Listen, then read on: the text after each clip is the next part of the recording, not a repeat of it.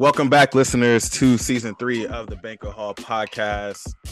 For our new listeners, if this is your first time listening, make sure you follow at Banquet Hall Pod on all social media platforms. Leave us a 5-star rating and share with someone who likes podcasts. I'm blessed today to be joined with the one, the only, the legend that is Joi. Joi, how are you doing this morning? I'm good. How are you? I'm good. I'm excited to get the podcast back going. I went on like a little month hiatus because I had to graduate and whatnot and wasn't trying to worry about podcast stuff. But it's good. Little degree or whatnot, little light work, little masters, Little masters, nothing special, right?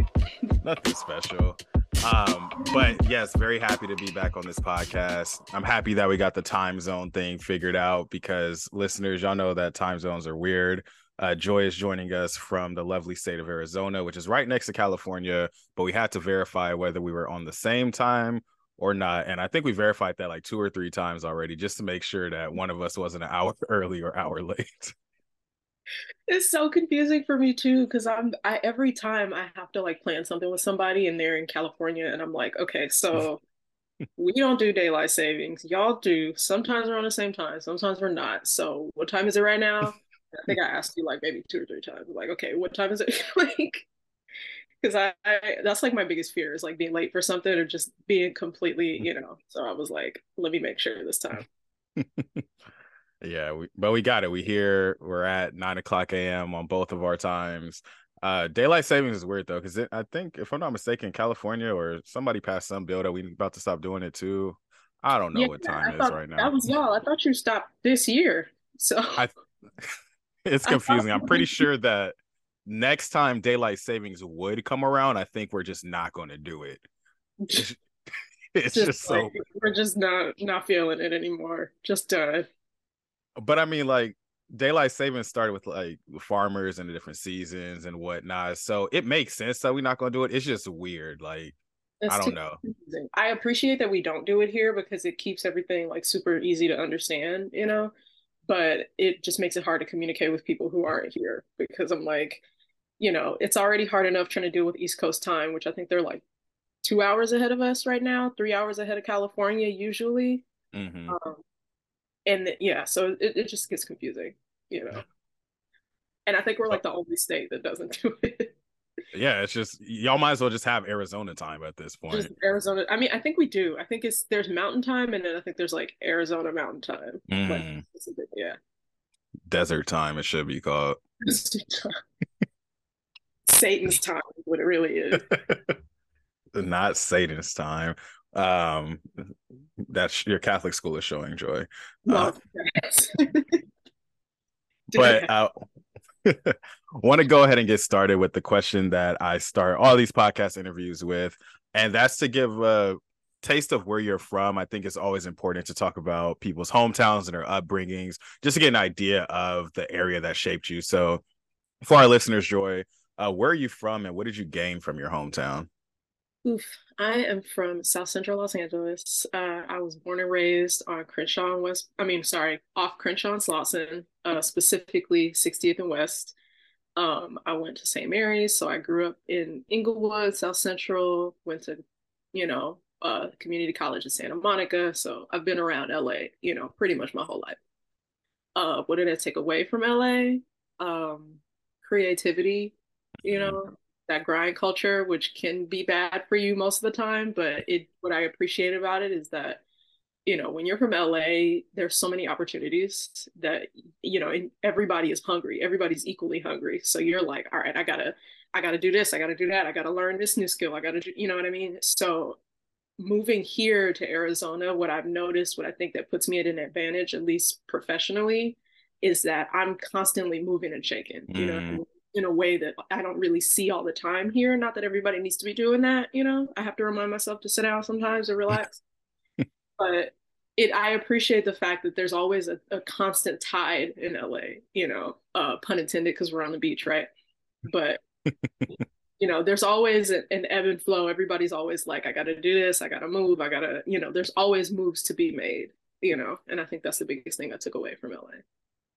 Always moves to be made. I think that's such a perfect way to put it. And I saw a tweet recently because the listeners know I'm in San Diego now.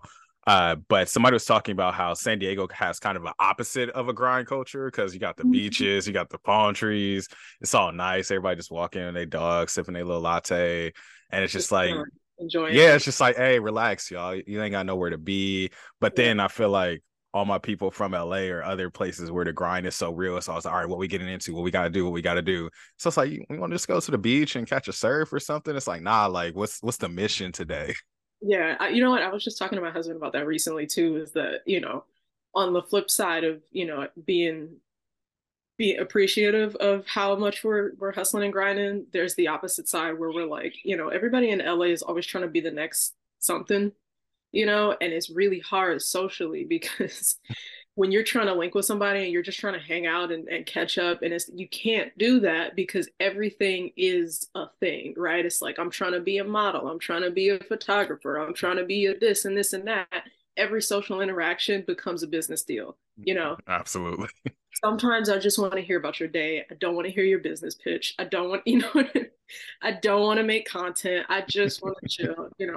So yeah, I agree that sometimes, and I appreciate San Diego for that too, because I have family that lives out there, and every time I'm there, it feels like time doesn't even exist. You know what I mean? Right. You're just chilling, and I really, really appreciate that because it's exhausting sometimes. It is exhausting. And I feel like sometimes I almost damn near have to go the business route in order to hang with somebody. It's like, hey, you want to do a photo shoot and we could catch up? Right. You got to have an incentive, right? Because everybody, when you're from LA, everybody's like, well, what's in it for me? What do I benefit from this? So you always got to offer promo, offer, something. And it's always transactional, which is okay, right? Again, that's how we get shit done in LA. But it kind of stifles people's social interactions, at least organically, I think. Absolutely. I want to keep going with the LA conversation because I know that you are part of our generation that was raised by the internet. You be up on social media and whatnot. And I feel like people always got something to say about the city of Los Angeles, usually from folks who ain't from nowhere near LA or they from San Fernando Valley. And it's like, I know LA. Um, Empire, San Bernardino, like I don't even consider that Southern California at that point. okay, Let's be not you taking away their cardinal directions. y'all, that's that everything above like Bakersfield is Northern California to me. Hey, LA is the center of the world if we keep it a buck. Yeah. But the question that I have for you is, what do you feel that people always get wrong about LA? Like when you're talking to people about Los Angeles or talking about where you're from, what do you feel like they get wrong pretty often? Not to contradict myself a little bit about the social interaction things, but what I do notice is that people who aren't from LA who move to LA kind of take it a like several steps up above that, because everybody moves to LA because it's the land of opportunity, right? So, Mm-hmm. people and not no shade to DC or Maryland, but I noticed this mostly, I'm sorry. I noticed this mostly with people from that area. And they move to LA and they're trying to, start their podcast, start their show, do this, do this, do that. And they are the ones a lot of the time that be like, oh well, everybody in LA is stuck up. Everybody in LA is too hungry to chill, to vibe, And I'm like, no, we're just tired of being asked about your show or your modeling gig or your new music video. Or, like I just want to get some ice cream and go to the beach. I don't want to be a model in your show. And and it's not to say, when I got homies that have things going on, like this podcast or like Mm-hmm. I appreciate the opportunities to connect and do those things. But I like that I like when it happens organically. You know what I mean? Like, and I'm gonna use you as an example because Yeah. I've done your podcast before. But whenever we link, it's always very organic, right? It's always very, what am I trying to say? Wholesome, for lack of a better word, right? It doesn't feel like you're trying to gain something from me other than, some vibes and some conversation. Yeah. And vice versa, right? I hope I don't make you feel like I'm trying to, and I feel like a lot of the time that's something that people misjudge LA natives for, is that they think we're all trying to use each other for Mm-hmm. financial and social gain. And sometimes we can, sometimes we do, but a lot of the time, because again, we live in the land of opportunity, that stuff happens organically for us. And so when we get people that come from other places, then it becomes this whole thing of like, you know, um, I just completely lost my train of thought, but it becomes this whole thing of like, how many different ways can I capitalize off this one hangout session? Mm-hmm. And that's real exhausting. And that makes it real difficult to connect with people. And that's why people say it's hard to make friends in LA, because you come out there with motives and goals, and then you're mad when nobody wants to reciprocate that, you know? So Yeah. I think that's what it is. No, absolutely. I think it really comes back to relationship building, because it's a lot different if it's like, hey, I've known you for the last 10 plus years. I mean, known you even longer than that, but Right. I'm not coming to you like, hey, I see that you're popular on Twitter. I'm trying to get some listens on my podcast. It's like, nah, like this is a homie. I want the homie to be on the podcast, Right. because I And feel like, let's be oh, go ahead. real, not to cut you off, but let's be, even if you were coming to me like, yo, you're popular on Twitter, can you help me get some views and some listens? I would 100% be like, yeah, let's do that shit, because homies in LA build each other up. You know what I mean? Exactly. Do that. But it's still, even if it is transactional in that way, it's still doing something for your friend. Like I Mm-hmm. consider, I've known you, for y'all that don't know, I have known Kyler since I was 15, 16, like 10th grade, I think. Our parents are friends, so it's different. It's just different. You know what I mean?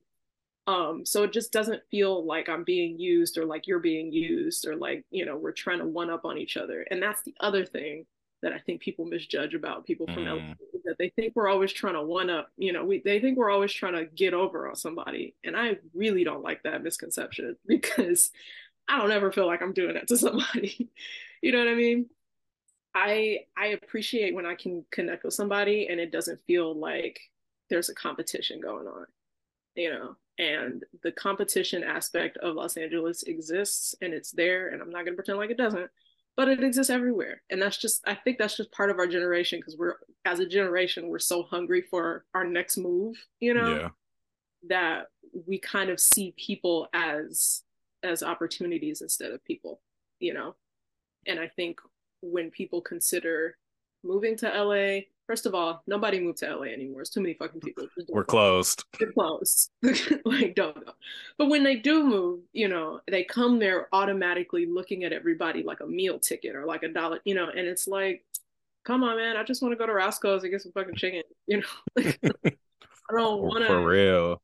talk business and do all that, So I think that's another important thing that, people get wrong about people from LA, is that we're always in competition with each other, and we're really not, at least not all the time. Yeah, and I think that's how you really start to suss out like who's really from the city of Los Angeles versus who moved to Hollywood trying to get their start in film, or who moved to Santa Monica and is trying to get their art thing going. It's like now, like we're in, and I always tell people when they visit LA, it's like, oh, LA wasn't really all that. Like I ain't really seen it. It's like, yeah, like when I go home to LA and I'm talking about the LA I love, Santa it's my Monica. community. Yeah, exactly. I had a friend who was considering going to school in LA for grad school, and she does photography. And I remember having to tell her, and this was months in advance, right? So she Hmm. would have been moving there in the fall of this year. She chose to go somewhere else, obviously. But months ago, I remember having a conversation with her where she was like, well, I'm going to get on Instagram and start connecting with all the photographers in LA right now. And I'm like, dude, no, like, just, you haven't even been there. Like, no, that's not how it works. You know what I mean? Don't be so ready to just connect with people and make all these types of, and I understand the networking aspect, especially for artists, but it doesn't work like that. It's not gonna, it's very easy to tell when somebody comes to LA and they're like using you for a networking opportunity, right? And not to imply that that's what she was going to do, Yeah. but she was just she's a natural networker. So it was very clear that she was just ready to get the ball rolling, and I was like, that's not going to work, honey. It's not going to work like that. You know what I mean?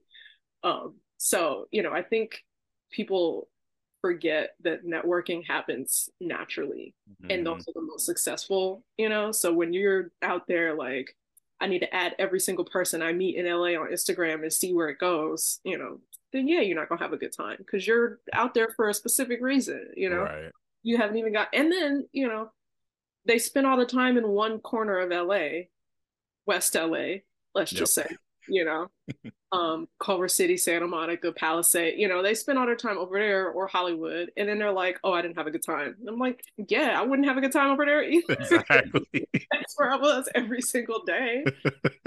Come to South Central, come to Inglewood, come to Long Beach, even. It, Yeah. there's so much to do out there. There's so many people to see. So I just wish people gave LA more of a chance, but I understand that it's expensive as fuck, so it's kind of hard to do that, especially in a really small trip. People Yeah. are there for a week or so. So I don't know. I feel like people be sleep on LA a little bit. Absolutely. Before we transition out of LA, though, what advice would you have for someone who does want to like start building a network in LA? Maybe they're an aspiring artist or they're considering a move to LA. What would you, not that you have like the answer, of course, but what would be your piece of advice to them? Um, be open to criticism. Mm, If it's one thing I have learned from artists in LA as an artist from LA, is that people are going to criticize the shit out of your work. And they mean well, usually, but learn how to tell when a criticism is helpful and when it's not. And my mom always used to say, excuse me, my mom always used to say, take criticism like you're eating chicken, take the meat and leave the bones, mm. take what's relevant, take what's useful and leave the rest. And That's a black ass saying. I'm not even gonna lie. that's it. But it's true, it's true in a lot of different contexts. It's like, when people move to LA, they really have this idea of like, oh, I gotta be ready, I'm the one. I am the chosen one. And it's like, yeah, so we're all other 3 million people living out there. We're all the chosen ones, So learn how to not be the chosen one. Learn how to be on level one sometimes. Sometimes Mm, level zero, you're not always gonna be popping. And LA's gonna show you real quick that there are people more popping than you in every corner, in every field. You know what I mean? So learn how to be wrong, learn how to take some criticism, learn how to lose, learn how to take an L every now and then. Um, but aside from that, just learn how to build relationships with people in ways that benefit you more than just socially or financially or professionally, I'll say. Learn how to make some friends. Make some friends. Go to some grandma's houses, eat some food, I feel like the real LA happens at the grandma's houses. Like if you ain't visiting nobody grandma house, like you're not in the city. Yeah, if you ain't had nobody's food, you ain't been in nobody's backyard for a barbecue, then you didn't really experience it, at least not in a way that matters, right? Man, ain't nothing like a backyard LA barbecue. I remember when you and Aaron came to my going away party when I went to Oh, college yeah, I back when we were remember that. infants. I think I still have a picture of us from that Hmm. that party. Yep. But exactly, stuff like that. But we alluded to it a couple of times. Why don't you, at least from your perspective, give the folks a story or your recollection of how we met or how we crossed paths?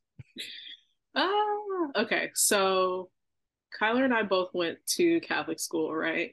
Gang, gang. Not the same school because I went to an all-girl school. I went to St. Mary's. You went to Bishop? Hmm. Yes. But for those who don't know, Catholic schools in LA, they're all kind of the same school, right? Like we're all kind of one huge conglomerate of black ass kids in Catholic school, right?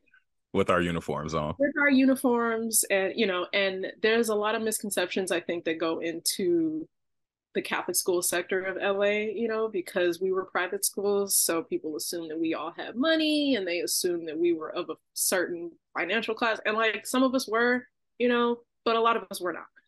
So, but anyway, I'm getting beside the point.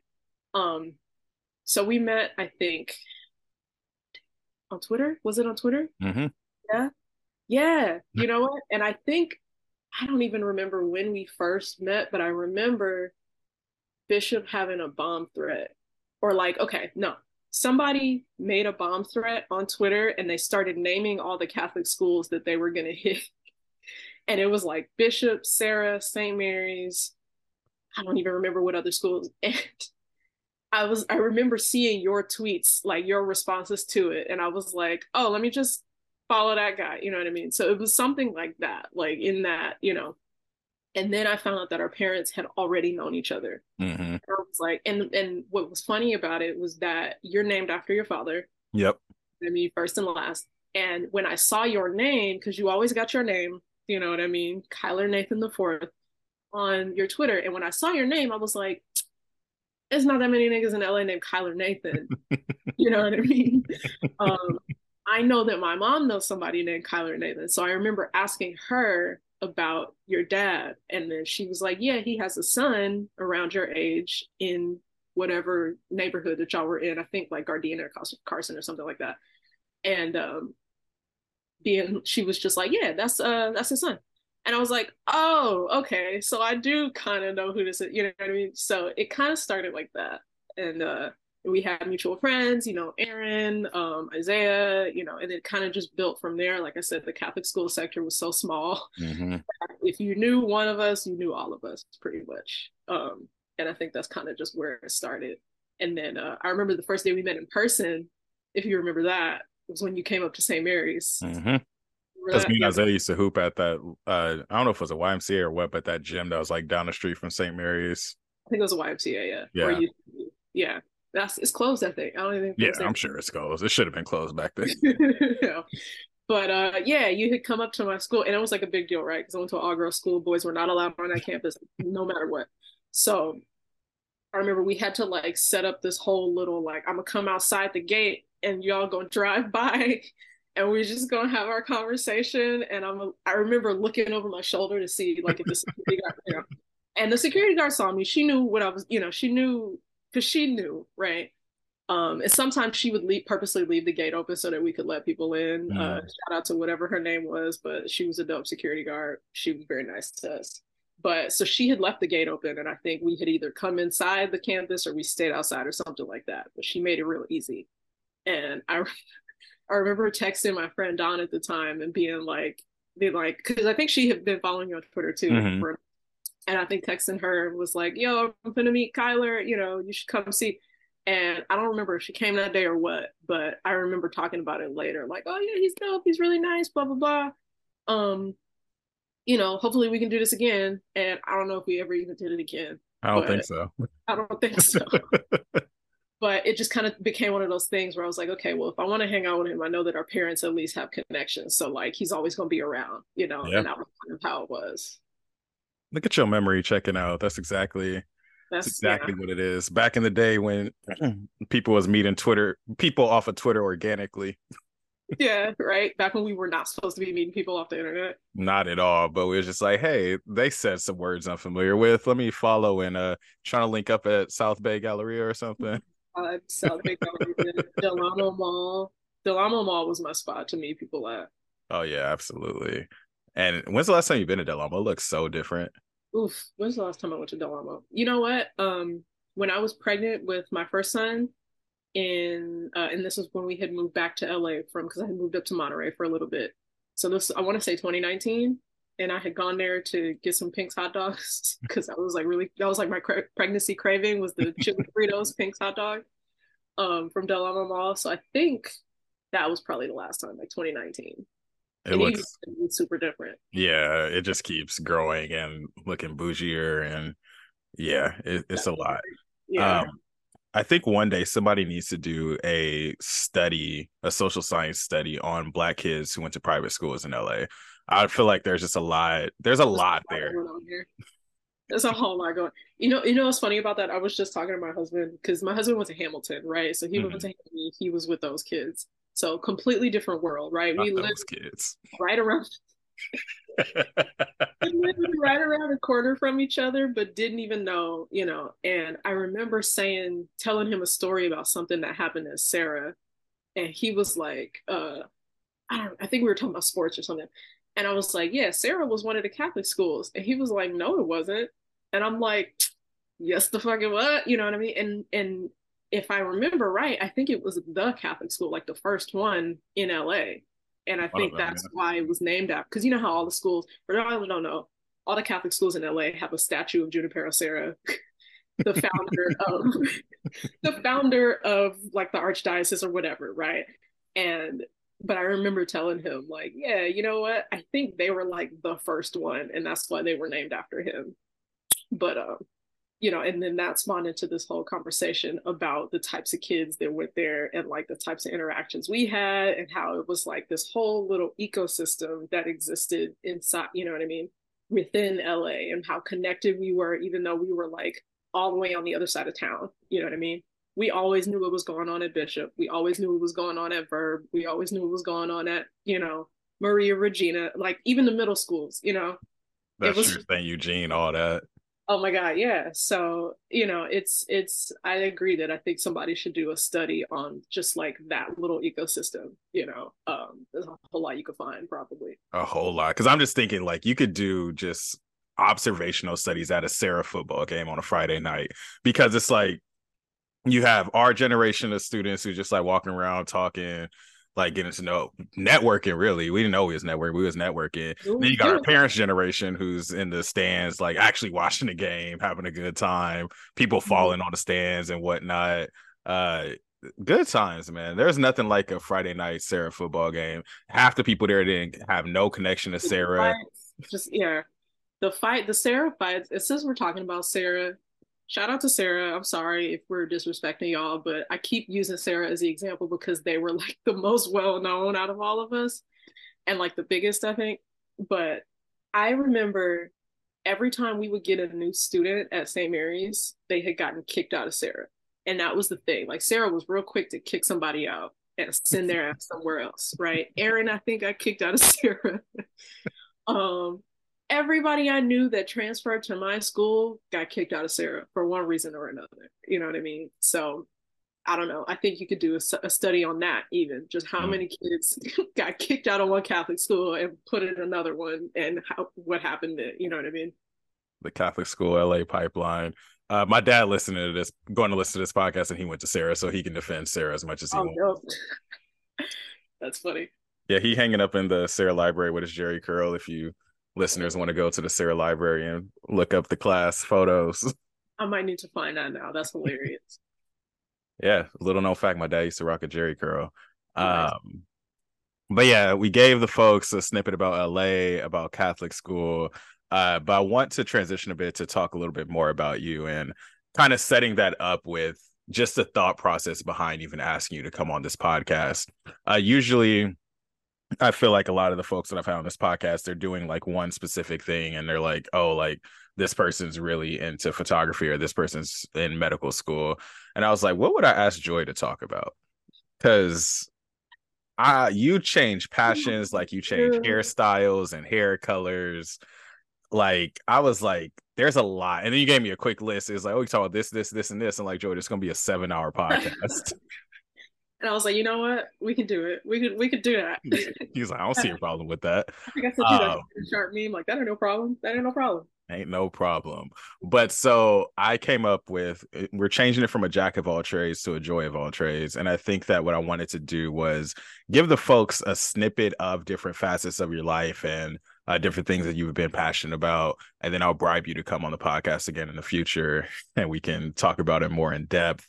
But just thinking about your trajectory since I've known you, since those St. Mary Bishop days, like I feel like you've done so much, but I always knew you as an artist first and foremost. And I think that even when you think about all the things you do, like even the science stuff, the mom stuff, that's all art at the end of the day.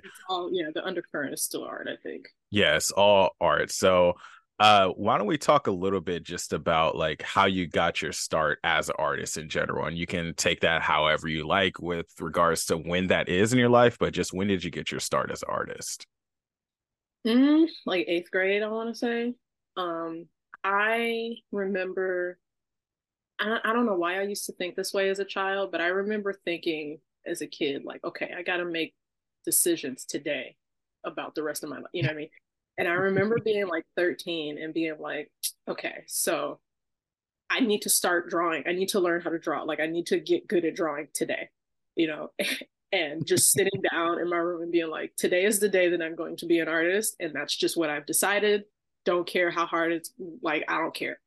and I drew an ugly ass picture of Santa Claus, and I never will never forget it. But I remember being so embarrassed about it at the end of, like, once I finished it, and being like, this is the worst drawing I've ever seen in my life. Like, the worst thing, and it wasn't even that bad, but I remember taking that shame and that embarrassment and that disappointment that I wasn't good at it immediately, and being like, this is what I'm going to use to fuel the rest of my life, no matter what. You know what I mean? 13-year-old Joi.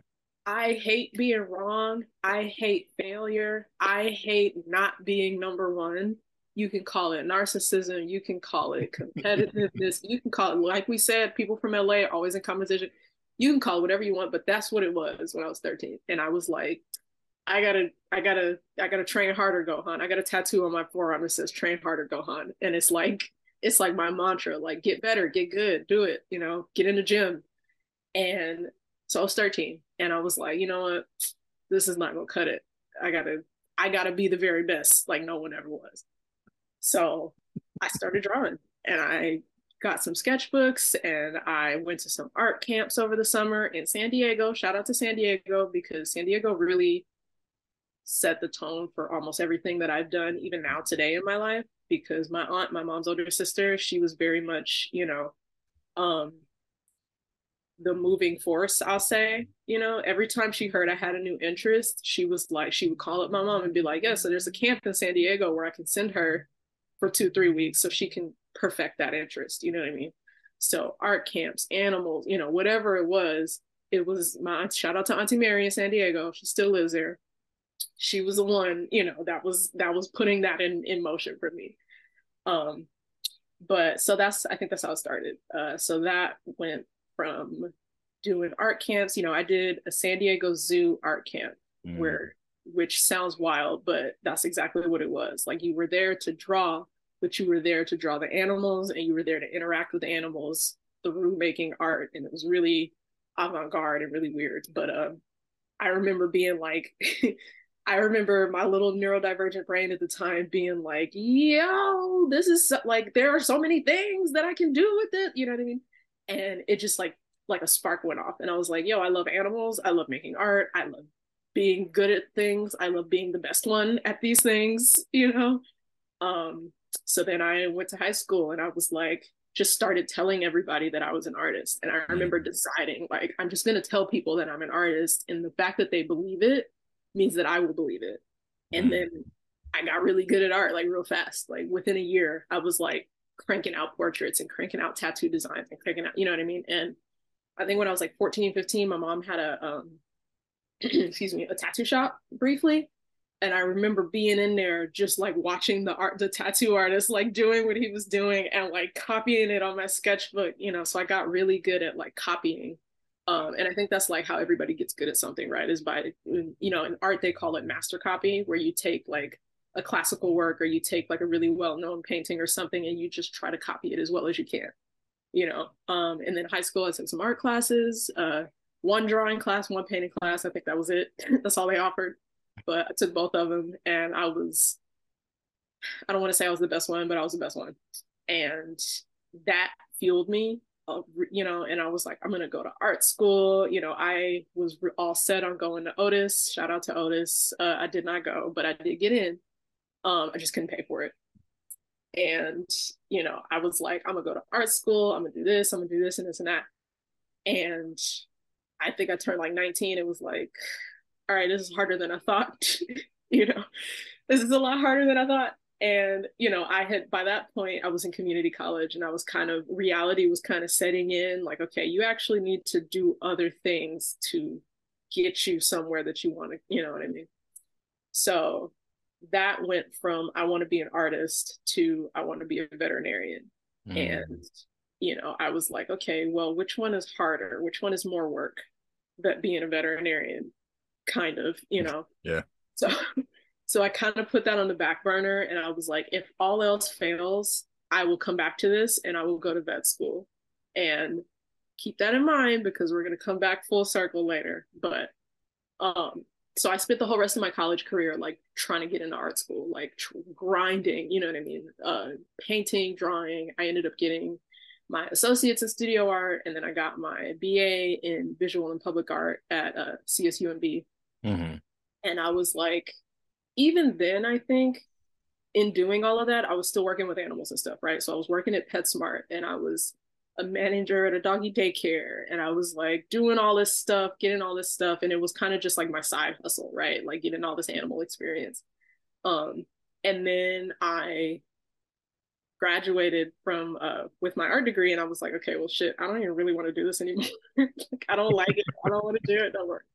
It was like, I don't know, I think I reached artistic burnout at that point. It was just like, I don't like drawing for money. I don't like doing it. And even now I still draw, but like rarely, you Mm-hmm. know, only when I really am feeling it, when I really feel inspired. That's like maybe once or twice a year, you know. Painting, I got really into painting for a little bit and then dropped that. And what I noticed about myself is that and I try not to be too hard on myself about it, but I realize that other people see it differently, is Mm-hmm. that I start stuff and then I drop it really fast. And then I start something else and then I drop it really fast. And then I pick up something else and then. So and to me that looks like inconsistency, and it looks like Mm-hmm. failure, and it feels like failure. But when I look back at it, like in the long run, I'm like, no, I was just picking up skills. It was like what's those, those dung beetles that like push the ball of dung, and as they push it, the ball gets bigger and bigger and bigger and bigger and bigger. Only It you would use that as the analogy. right. I like animals, I like art, I like poop, right? Poop, we'll come back to that later. But um your listeners are like, what the fuck is she talking about? Yeah, so I just was kind of building all these eclectic skills over time, and it kind of just became this like part of my personality, was like, I have to build as many skills, I have to collect as many badges. I always use Pokemon as like my I'm about to reference. say this like reference number 3 to Pokemon. I fuck with it. I literally got a Pokemon shirt on right now. It's like, See, you get it, and I just did a Pokemon themed podcast about a week ago, so I'm still like in Pokemon brain right now. But it was really, that was the vibe. It was like, I got to be the very best. Like, I have to get all the badges, I got to catch them all, right? um so I finished my BA, and then I moved back to LA, and I did a couple art shows, a couple galleries, stuff like that. And I was still at that point, and then by then I had my first son. He's 4 mm-hmm. now. And I was kind of like, okay, what's next, right? I started working as an art teacher at KIPP Academy. Shout out to KIPP Academy of Opportunity on Big and Western. That's where I was at. Dope school, Black principal, Black Mm-hmm. team. It was the blackest school I've ever been in. It was amazing, right? Um, but I was working with these kids, and they were making all this art, and it was really inspiring. It was really dope. And I was still like, I'm not satisfied. Like, it's not hitting the way I want it to hit. So I quit, and I stopped working there, and I stopped teaching, and I kind of did like some freelance stuff on the side. And then I was just like, I don't know what to do. And I feel like I have that crisis like every 6 months, where I'm like, what the fuck am I doing in my life? And I started a business. So for those of y'all that follow me on Twitter, you might have seen Spears and Co Essentials, Mm-hmm. where I was making resin art, which was really cool, and that was cool for a little bit. But resin is really bad for the environment. you Mm-hmm. know, it's so bad for the environment, and it just doesn't break down. It's like plastic essentially. So Yeah. it's just there forever. So I kind of dropped off of that for a little bit, and let that go. And at that time, that's when it hit me really hard, because by then I had 2 kids. Mm-hmm. Like, okay, where's the money? You know what I mean? Where's the money? Why have I not made it yet? I'm like 26. Where's my money? And then I started getting this nagging feeling in the back of my head, like, remember when you said when you were 14 Mm-hmm. that you would go to vet school if the shit didn't work out? So I decided to go to vet school, right? Or decided to take the steps to get into vet school. So I went back to school, started doing some post-bac work, taking a bunch of science classes, microbiology, all the biologies, right? ecology, conservation biology, microbiology, environmental psychology, zoology, like anything that was offered, I was taking it, right? And at this point, I was doing it specifically because I could do it for free. Mm-hmm. So I was just like taking class. And at one point, it was crazy. At one point, I was enrolled in full time at like 3 different community colleges, just taking classes online. You really are Ash Ketchum out here. Just crank shit out. No extra degrees, right? Just taking classes, right? And at the same time, I was like, okay, I'm gonna go back to working with animals, right? So I had all this animal experience, and I was like, okay, I'm gonna go see if I can get a vet tech job. And I started working as a veterinary assistant in a couple of different hospitals, and that was really cool. That was really fun. Um, and then I was like, okay, well, what I have noticed about this is that nobody likes to do the parasitology. Nobody likes to do the lab work in the vet, especially when you work in like a really fast-paced vet clinic. I used to work for Banfield, which is like the corporate one that you see in PetSmart, so it was like really fast-paced, a lot of shit going on. And what I noticed is that nobody ever wanted to do the lab work. Nobody wanted to run the blood. Nobody wanted to look at the poop, right? And I was like, well, shit, I'll do it. The shift, yeah, the shift was always available. So I was like, okay, well, let's see how this takes me, right? So I started learning, I started learning lab stuff, and that was like brand new territory for me, right? And then I went down this whole rabbit hole of parasitology, and that spun into a new job where I started working as a lab tech at a place called Antech, which is like our reference lab, where people send out their samples. And it was just parasitology. So for 8 hours a day or 8 hours a night, because I was working overnight, I was looking at poop. I was processing fecal samples, just, with a microscope, looking to see what parasites I could find, 5 days a week. And I learned so much so fast that I was like, I am going to be a parasitologist. Like, that's what it is, right? I have decided. And at this point, I was like, fuck vet school. Like, I can just do this. I made it. I'm here, So I worked at that place for a little bit, and then I was like, okay, well, I'm bored. I'm bored. It's time to do something else. And then I got on Twitter, as I do, and started talking shit, talking about animals, doing what I do. And I had a viral thread about elephant behavior. I think I remember that.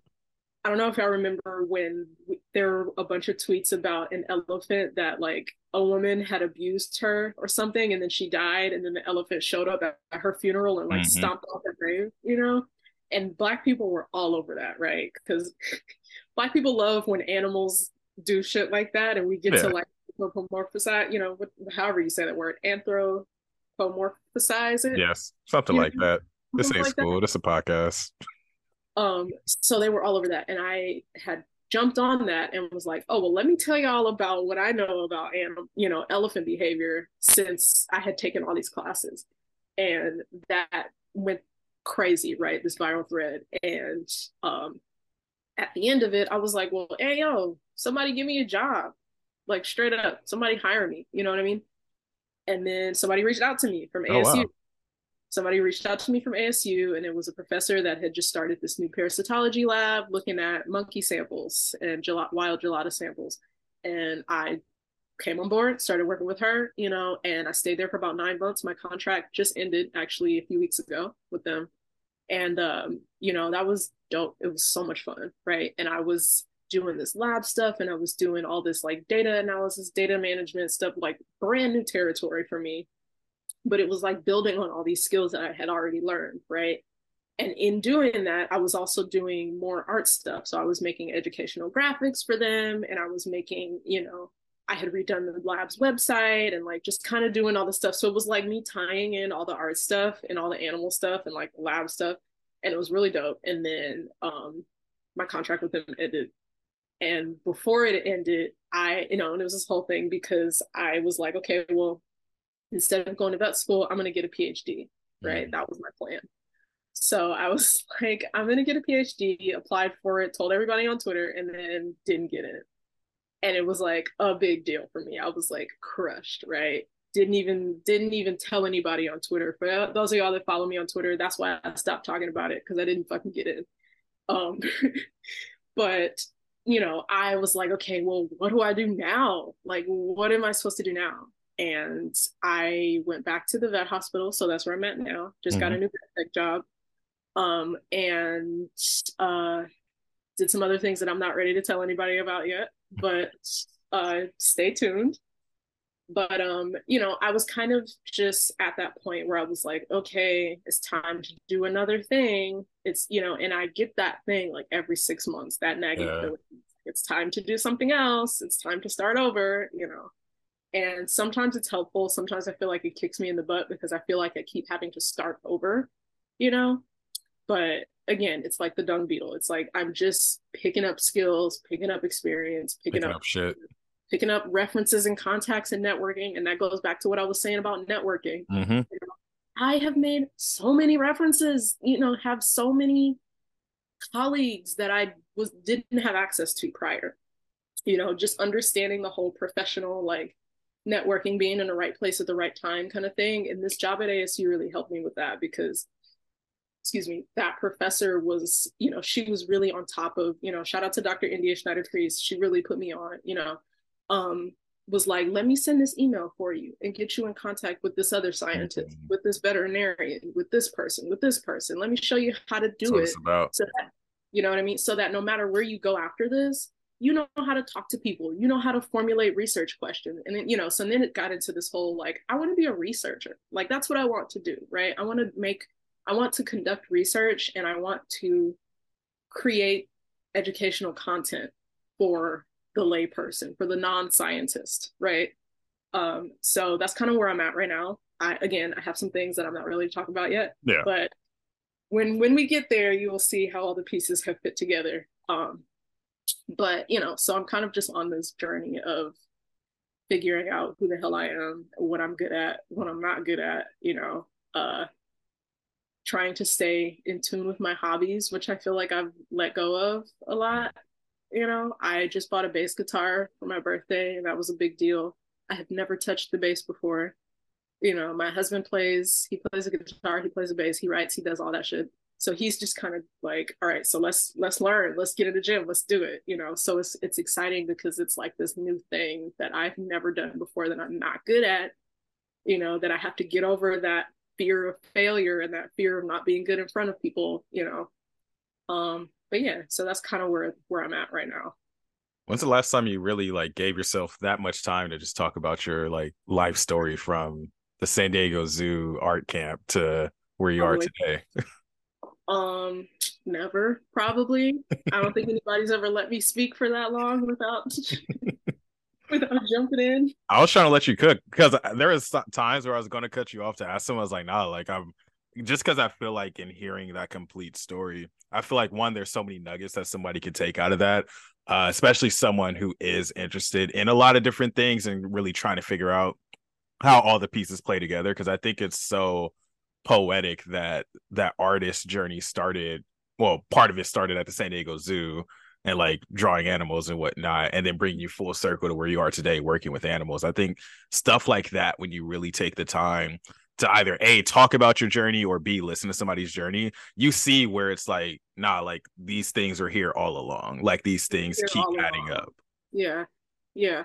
And that's what I have to remind myself of when I and I literally was just talking about this on Twitter like last night or this morning, because there was a tweet about how ADHD burnout, sometimes, I have ADHD by the way, burnout looks like, sometimes it can look like not recognizing your success, or not recognizing your accomplishments, because we pick up things and drop them so fast that it's hard to appreciate what you have learned, and I made a joke like, oh, this is me looking at my CV, my resume, but it's true, because it's like I obsessively update my LinkedIn and my resume, and I'm like, what am I doing now? What am I doing next? What's next? What's next? And I'm always so focused on what's next that I'm never looking at like, well, look at all the shit that you've done. Look at all the shit that you've, gotten. How did you get to this point? And I feel like everybody can take a little bit of, we all do that so much where we're just like, I'm not doing enough. I'm not where I'm supposed to be. And, but it's like, well, look at how much you've done thus far. Look at all the badges that you've collected thus far, even if they're not in a straight line, and that's me. Nothing is ever in a straight line. It's always, zigzag, full circle, going around in a loop, doing a bunch of other shit. It's like a dance almost. And that's kind of that's the poetic way that I, describe my career journey and my educational journey. Is like, it's like I'm dancing. It's like I'm going back and forth, right? I Like, feel that. yeah. You're such an artist, Joy. Try to be. I just connected with you on LinkedIn. I realized we weren't connected on LinkedIn, so I was just thinking about that. Yeah. you got a new LinkedIn friend. Okay. There are so many nuggets in there, and I think that's literally how I expected this to go, because you have such a unique and complex in a good way story that I think there's so many different facets of you that we could put under a microscope and like really spend a whole hour talking about just one aspect of that journey and of just what you've done to date. And I think that just knowing the listeners of this podcast, like a lot of, not, well, I won't say a lot of, hell, maybe it is a lot, but a good number of UCSD students that I used to mentor and supervise, they listen to this podcast. And I know a lot of them are still figuring out like, oh, how do I do this specific thing? And what I would tell them a lot of times, like, hey, sometimes the shit's messy. Like Sometimes sometimes, it's just messy. And sometimes it can you're going stay to that be way. in a cave with a bunch of Zubat coming at you and you got to make your way out. Sometimes you about to face Elite Four, you got your legendary Pokemon with you, whatever you need to do. Like, we might lose them with some of the Pokemon references throughout, but those who That's know, that's fine. those who know. But no, and I think even for myself, like, for the last few years I've been like really interested in like film and wanted to write a screenplay, like, and just like really been immersing myself in that environment, listening to film podcasts, talking about film, or just looking at the world in a different way.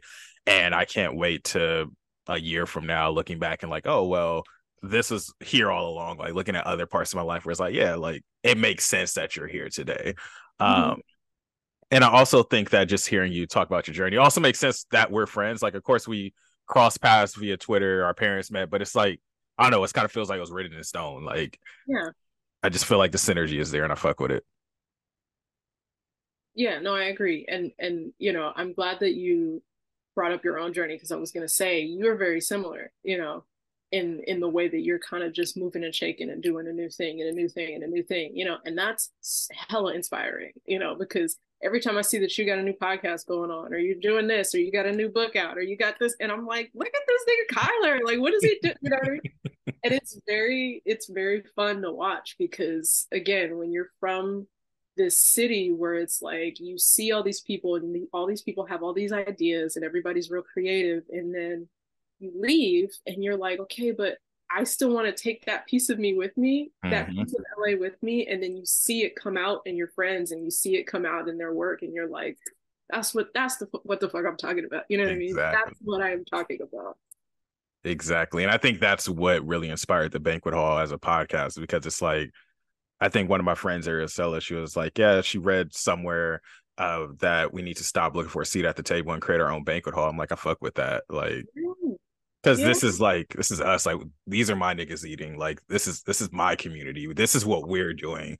And Yeah. just putting out this podcast, I feel like part of that is to hope to build even additional networks. So someone listening to this episode is like, oh, like I know somebody who's in this research field that Joy might want to connect with. Let me hit her up on Twitter, that type of thing. So yeah, And I have just all of the stuff like that, by the way, just so y'all know. Hit me up on Twitter.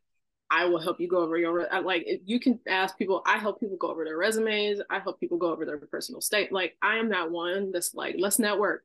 You know, yeah, let's research. Let's figure it out. Let's find some answers. Let's do what we want to do so that we can get you where you want to go. You know what I mean? Not to say I have all the answers, because I yeah. don't know what I'm doing 95% of the time, But you but have a different perspective. I have a different perspective. And I think I think a strength that I have that people find helpful is that I have a way of looking at things that makes people able to tie different aspects of their life together for one thing. You know what I Mm-hmm. mean? I'm like, I was just helping a friend on Twitter who's applying to a new program, and she was kind of talking about not feeling like she was prepared for it because all of her work experience thus far didn't seem like it connected. And I was like, okay, well, let's look at all the things you did. And instead of looking at the titles of the jobs or the places, let's look at Yeah, the things what that you did. you're doing there. How can you take that? And how can you take that? And how can you take that and put it into a personal statement and say, this is why I can do this thing. You know what I mean? It's like, not to make another anime reference, but it's it's like doing a fusion dance, you know, and you put it all together and then you just have this new thing, right? You have this new you, this new entity that didn't exist before but still takes pieces of you and pieces of the other version of you and has made a new one. You know what I mean? um and you know, I think that that's, as the older we get, right, because we're all pushing 30 now, is you know, I just turned 29 like a few days ago and it's like a big deal for me. But you know, the older that we get, I think we forget that all of those past selves are still very relevant, you know. um you know, I'm a Gemini, so I'm always in the spirit of reinvention and always trying to like reinvent myself, new hair, new this, new this, new this, you know. And I'm like, okay, well, she doesn't exist. She's dead, right? But at the same time, it's like, no, she's still very much alive. She's still very much there, you know, and her insight is why you are here doing what you're doing. You know, those past experiences, those failures, that is why you know what you're doing now, even if it doesn't feel like you know what you're doing.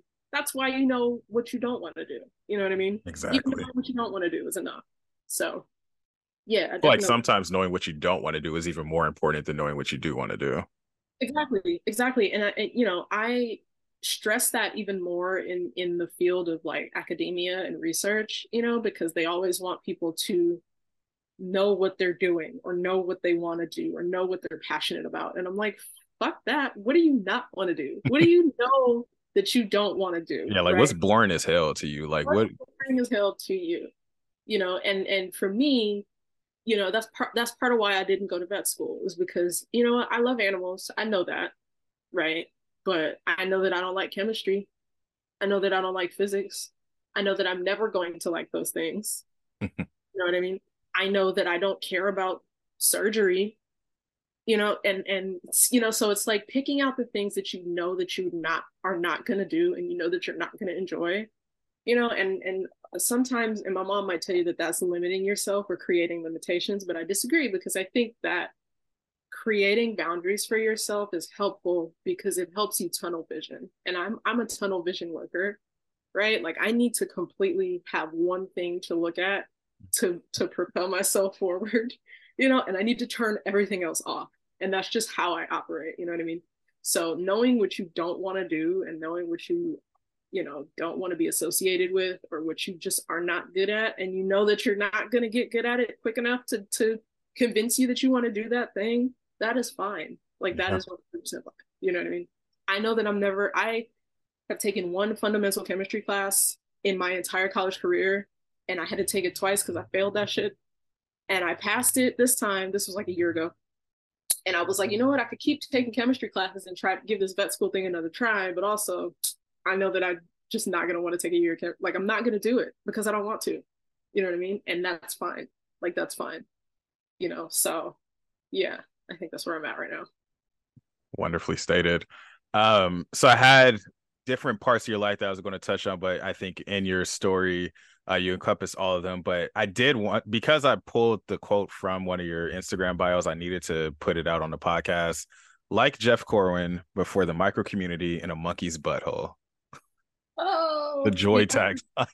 the joy tagline. So that tagline, ironically, is what got me my job at ASU.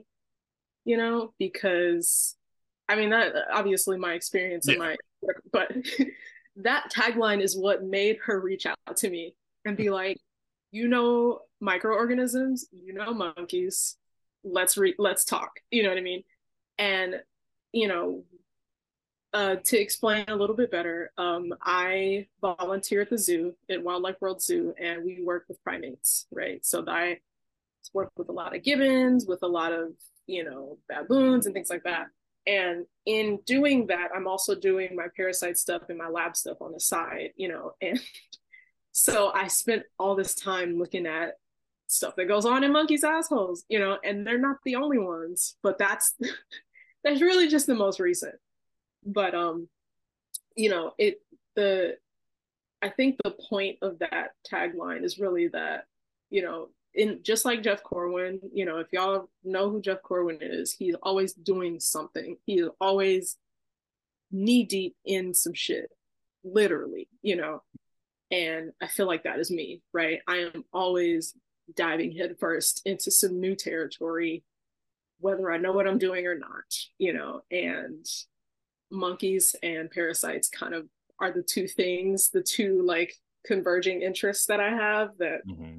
come together as one thing. And that's kind of what it is. Yeah. So before we get into kind of the tail end of the episode with some rapid fire questions, I had one kind of bigger question I wanted to ask related to everything that we've discussed thus far. And that is, what does it mean for you with all your interests, all your experiences? How do you tie that together, being a Black woman, being a mom? Like, what does that mean for you? Because I think when we're looking at scientists, we're looking at even things like being nerdy and like in Pokemon, I think those are things that you don't necessarily automatically associate with Black women because of systemic X, Y, and Z. But what does that mean for you with your identities and all your experiences? I think what it really means is that I have had to spend a lot of time getting to know myself really well, and that's really hard sometimes because you have all this other stuff going on, right? You have all these things that you're trying to balance. And for me, I think it's really just that I have so many interests that don't connect that I have to decide if I want to keep pursuing them, even though they don't connect, or if I want to pursue interests that are related to whatever the thing is that I'm. So with the anime and with the, playing the space guitar and doing all this science stuff and working with animals, it's like none of these things are related. You know what I mean? None of them are related, but it's not even a game of prioritization. It's really just a game of allowing myself to sprawl out as much as I want to, just it's like being an octopus and just having a tentacle in every direction, you know what I Mm-hmm. mean? And seeing how many things stick, and even, and the octopus analogy is really good because even though they have 8 tentacles, each tentacle has hundreds of little suction cups on it, right? Each individual one can be controlled, you know, has almost as a mind of its own. So and that's kind of how I feel. It's like I have these different selves who are all me, but they're completely different. So there's the mom me. So for those who know me from Twitter, I was on mom Twitter before I was on science Twitter, so I was really into the mommy stuff, really into the science stuff, really into the veterinary stuff, really into, Black people stuff, and as a Black woman, you have to be really loud about it or else nobody's going to listen. And that's just the reality. No one gives a shit what Black women are doing unless we're shouting it from the rooftops. And not that I necessarily need an audience or that I Yeah. need people to give a shit, but it's nice when they do, right? Because I'm human. And it's nice when you do that, because what it does is kind of send a bat signal into the air for other people who are like you, who are doing the things, who like the things that you do, to connect. And that's kind of going back to what I mean about natural networking and organic networking, is when you are true to yourself in that way, where you're just like, I really love this thing. I really love anime. I'm almost 30 years old. I'm still watching Dragon Ball. I'm still, you know what I mean? Still making Pokemon references. I'm gonna be doing that until I'm 50 and beyond, but it makes it really easy to kind of gather friends and gather, all these different connections, because all these people come into your life and they're like, oh shit, you like Pokemon? Like, I just started a new job, right? And one of the girls there, she's another vet tech. She is the only Black girl at the practice until I got there. So it's Mm-hmm. just the two of us, right? And I've been there about 2 weeks, and we have already bonded over being the only Black girl, both having shaved heads, both being queer, both being into art. She just got a graphic design degree, both being in a cartoon, like, and it's all these different things. And we always have these conversations when we're working, like, yo, I'm so glad that, like, we can talk about this stuff, because I feel like I don't have the opportunity to do that all the time. You know what I mean? And so I think that's really special. And I crave those types of interactions. It's almost like, not to use a drug reference, but it's almost like getting a fix of, it's like a natural high that's really enjoyable when you feel like you connected with somebody organically over something that you're really passionate about and they're really passionate about. I think that's really what it is. Yeah, it's permission to be yourself. And I don't know. I feel like people who watch and like Pokemon and understand Pokemon references, I feel like we're the elite of the society because there's so much that you could take away from Pokemon. And I remember, I think it was on Twitter either this week or last week, but somebody that we mutually follow is disrespecting Pokemon on the timeline. And I saw you called him. I can't remember who it was, but somebody said something about Pokemon. You were telling them to take it back, and I almost chimed in too. Oh yeah, yeah. That's Dap. He if you see this Dap, that's that he was saying that Pokemon was cringy and fuck you because no, it's not. No, he's really sweet though. Yeah, He's pretty cool. Shout out to him too. shout Um, out to him. yeah, it's not for everybody, obviously, but it's definitely for me. I was literally watching Pokemon yesterday. Like I said, I got this Infernape shirt on. I got Chimchar at the bottom. Primate Yes. representation, right there. Yeah. Exactly. But let's get into some of the quicker questions. Just whatever comes to mind first is totally fine. First off, starting off with, who are some people who inspire you or motivate you to keep going in what you do? Oof, okay, so I guess I'll turn this into a little bit of a Twitter shout out too, because people I spend so much time on Twitter that a lot of Yeah. my from them. Kyler Nathan, right? So inspirational. And not just because this is your show, but just because, like I said, you were so honest with yourself, I think, about, and even reading like some of your poetry, you're so in tune with your passion, your needs and your wants and your emotion, and that's a type of emotional intelligence I think that we don't get to see a lot of, especially with Black men. I wish, and then that's a whole other conversation. But what it is that I find inspiring about that is that it's honest and it's raw and it's just who you are. You know what I mean? And that's really inspiring because it provides you with these opportunities to connect with people in ways that you wouldn't get to do if you had the Black man wall up. Like, no, Mm. I gotta perform. I gotta, put on a mask and be a certain type of person. So I find that really inspiring. So shout out. Ashe. Who else? Shout out to Chelsea Herps on Twitter. She is a herpetologist that I really look up to. She's pretty awesome. She was also one of the co-hosts of the Pokemon related podcast that I mentioned before. Shout out to Poke Science Pod, Pika Science.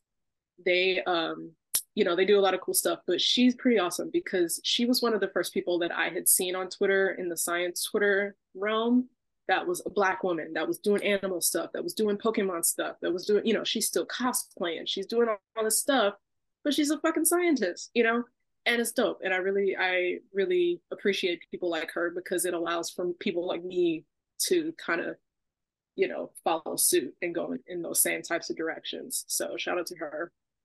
Um, I'm blanking. There's other people. There's other people. Supernova Mama on Twitter. She's really inspiring just because, again, motherhood is something that I take really seriously, and she's somebody that's constantly dropping gems on the timeline about gentle parenting and conscious parenting and just how to be the type of parents that we all needed, when we were younger, and I haven't gotten to take any of her parenting workshops yet, but I do plan on taking one in the fall, and I'm really excited about it just because, I see every day, I follow her on Twitter. I see every day the type of mentality that she has that allows her to parent in the way that she does. And she's also autistic, and both her children are autistic. And it's really inspiring for me, as a neurodivergent person with what I believe are neurodivergent children. They haven't been diagnosed yet, but and it's very helpful because it allows for people like me, and she's a Black woman also, and it allows for people like me to kind of see like, okay, you can still be a whole person and a mother, and have your interests and still be a scientist and still do this and also give your children the life that you want them to have, so yeah, just that's three off the dome anyway. Yeah, and I just followed the Poke Science podcast and was looking at some of the episodes, and now I'm like intrigued. I feel like that's just gonna be like something I listen to for the rest of the day. Like it was something about the Yeah, exchange rate of the Poke Dollar and whatnot. yeah, That's the they're type of dope. nerd shit that I like. Yeah, they have a Discord too that I'll send you. They're pretty cool. But, what next? What next do we have here? What about some general words of advice? Words of advice for anyone listening to this podcast, whether it's somebody who's trying to find their niche or their passion, or maybe someone who doesn't think that they are creative, what are some words of advice that you can give to someone listening to this podcast? Mm. Um, tell the truth. And I don't mean that in a like don't lie to people way. I mean like be honest with yourself, you know? This goes back to being able to identify what you like and what you don't. And be honest with yourself about what it is that you do not like and what you don't want to do and what you don't have time for, you know? Make time for the things that you like and be honest about yourself about how much time you need and how much you can actually, and that's something that I struggle with almost daily. It's just like, do I want to do this because I want to do it, or do I want to do this because I think I need to be doing it? You know what I mean? Mm. Because I think that it looks good, right? Because I still have that other part of me that is like, how do other people perceive me, right? So, forget about how you're perceived and just be honest with yourself about what it is that you like and what you're passionate about, I think. Couldn't say it better myself. Next up, any shameless plugs or manifestations, things you got going on that you want people to support or check out? Well, like I said, check out that podcast, Peak of Science. Let me think. I'm gonna hate myself if I forget something that I really think is important. Hold on. Let me just pull up my Twitter and see the first thing that pops up. The good old Twitter repertoire. Twitter. Um, I can't think of anything right now, but um, shameless plugs. Like I said, follow that podcast. Follow Kyler if you're not doing that already. Follow me, honestly. I'm gonna plug myself. Micro That was the goes next wild. question. Yeah, okay. Um, you know, uh, follow me. I'm funny. You're I fun. I love to stir up some drama on the timeline. So you know, if you like drama, and not drama in the petty sense, even Yeah. though I'm not above pettiness by any means, but I I spend a lot of time on Twitter telling people how I feel about stuff, and I think that that's why I've amassed the type of crowd that I have, is because people appreciate when you're loud about the things that you like and you're loud about the things that you don't like. And I'm very loud about the things that I don't like, especially on Twitter. So if you can stand hearing a bald headed black girl complain about a lot of shit, follow me on Twitter. And what's the Twitter handle again for the folks listening? Micro goes wild. So that's micro, MICRO goes wild. And are you going to have that handle for long enough for people to follow it? I'm gonna hang on to it. Like I said, I think the last time I was on one of your shows, I had a different handle, and you made a joke about that. Like, let's see, she might have a different handle by the time you hear from her again, and I do. But my plan is to hang on to this one. Microsama, I liked it, but it was a little bit problematic just because I'm not Japanese, and I had to let it go because cultural appropriation. It just wasn't for me. So Micro goes wild. Micro, I call myself micro because I study parasitology. A lot of that deals with microscopy, using a microscope. And and I'm also small. So, like, that's kind of my double entendre, you know. Ironically, the bass guitar that I just got is called a micro bass and it's Oh, micro with wow. a K. And I think that's really cute because it was made for me specifically. So that's also, but yeah, so that's the handle is micro goes wild. And that will, I promise you will find me with that. Like I won't change it. Good to hear. Because I don't want people listening to this and they're like, I can't find her. You would pop up on the timeline one way or another, though. Yeah, I was gonna say you'll find me anyway because I'll be complaining about something. And Yeah. Just search mommy Twitter and see some white moms complaining about something that you said. I feel like I'm a part of the mommy Twitter community just through you. I Like was I gonna be just say, following along laughing. I think what's really funny about the mom Twitter thing. Shout out to mom Twitter. It's a fucking hellscape, but I love it there.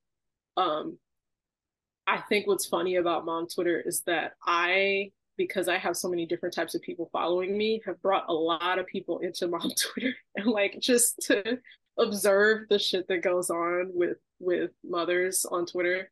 Some of it is entertaining, most of it is entertaining, a lot of it is fucking ridiculous. But like I said, Twitter is a hellscape that I can't get out of.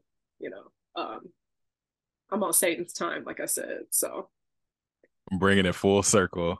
And then last question of the podcast, just what are your takeaways from this episode? Like, what are you taking home from our conversation today?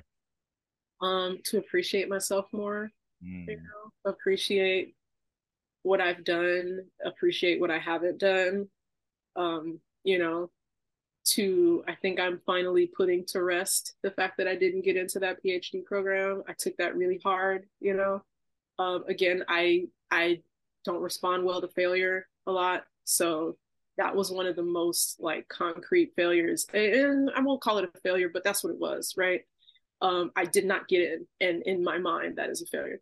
So that was, I think, something that I have had to be really transparent about that I haven't really been able to, especially publicly, like on Twitter and things. And I know a lot of people were kind of waiting to hear what happens with that, and I was just like, not going to talk about it. But yeah, I didn't get in. It is what it is.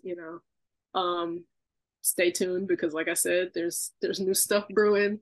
There's new stuff in the burner, but yeah. So I think the biggest takeaway is just don't sleep on what I'm doing because I'm always doing something, you know. Um, not to be too hard on myself about the things that I don't get to do. I always spend a lot of time being really salty about what I could have been doing already. I'm like, I'm almost 30. I could have been a vet by now had I played my cards right in college, or I could have had a PhD by now had I played my cards right, or whatever, right? But so what, right? Like I'm still doing the things, I'm still doing the stuff that I like, I'm still involved in the research that I want to be involved in, and I'm still working with animals like I want to be working with. And, I'm fortunate enough that I can, excuse me, I'm fortunate enough that I can spend time trying to figure that out, in ways that a lot of people don't really get to, especially because of finances and things like that. It just doesn't always happen. Shout out to my husband for keeping a roof over my head so I can catch all my badges and play all my games and not have to worry about eating the next day.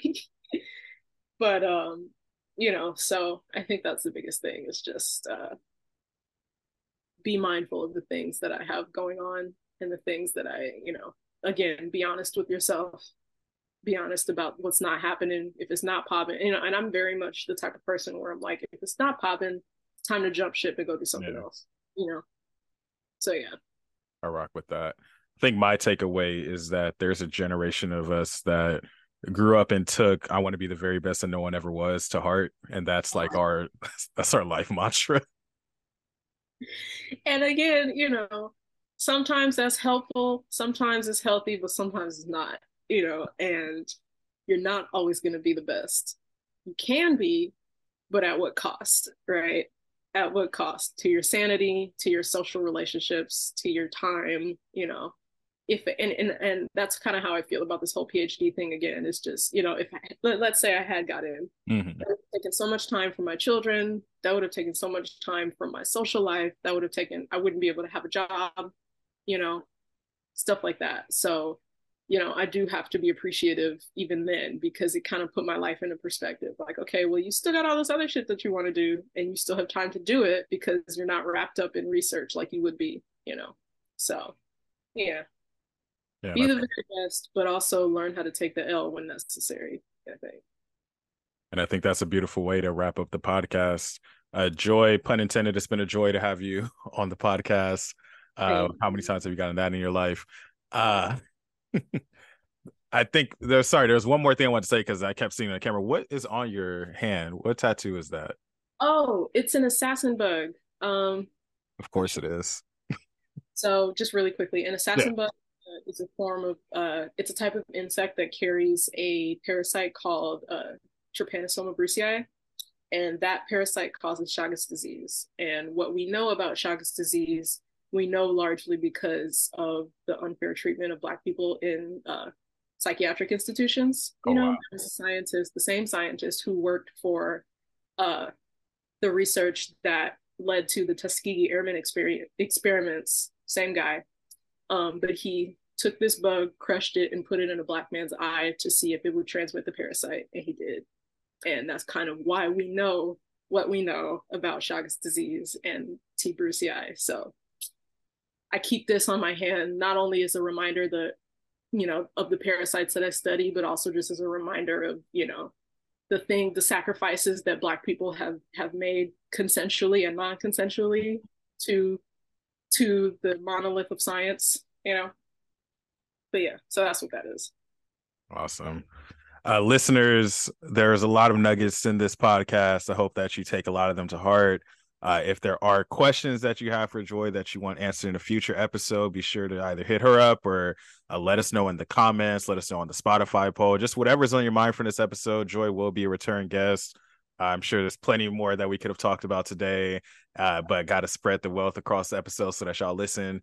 If you want to hear more about what Joi does with parasites, you can actually follow the Natural Nonsense podcast that Andre and I used to do.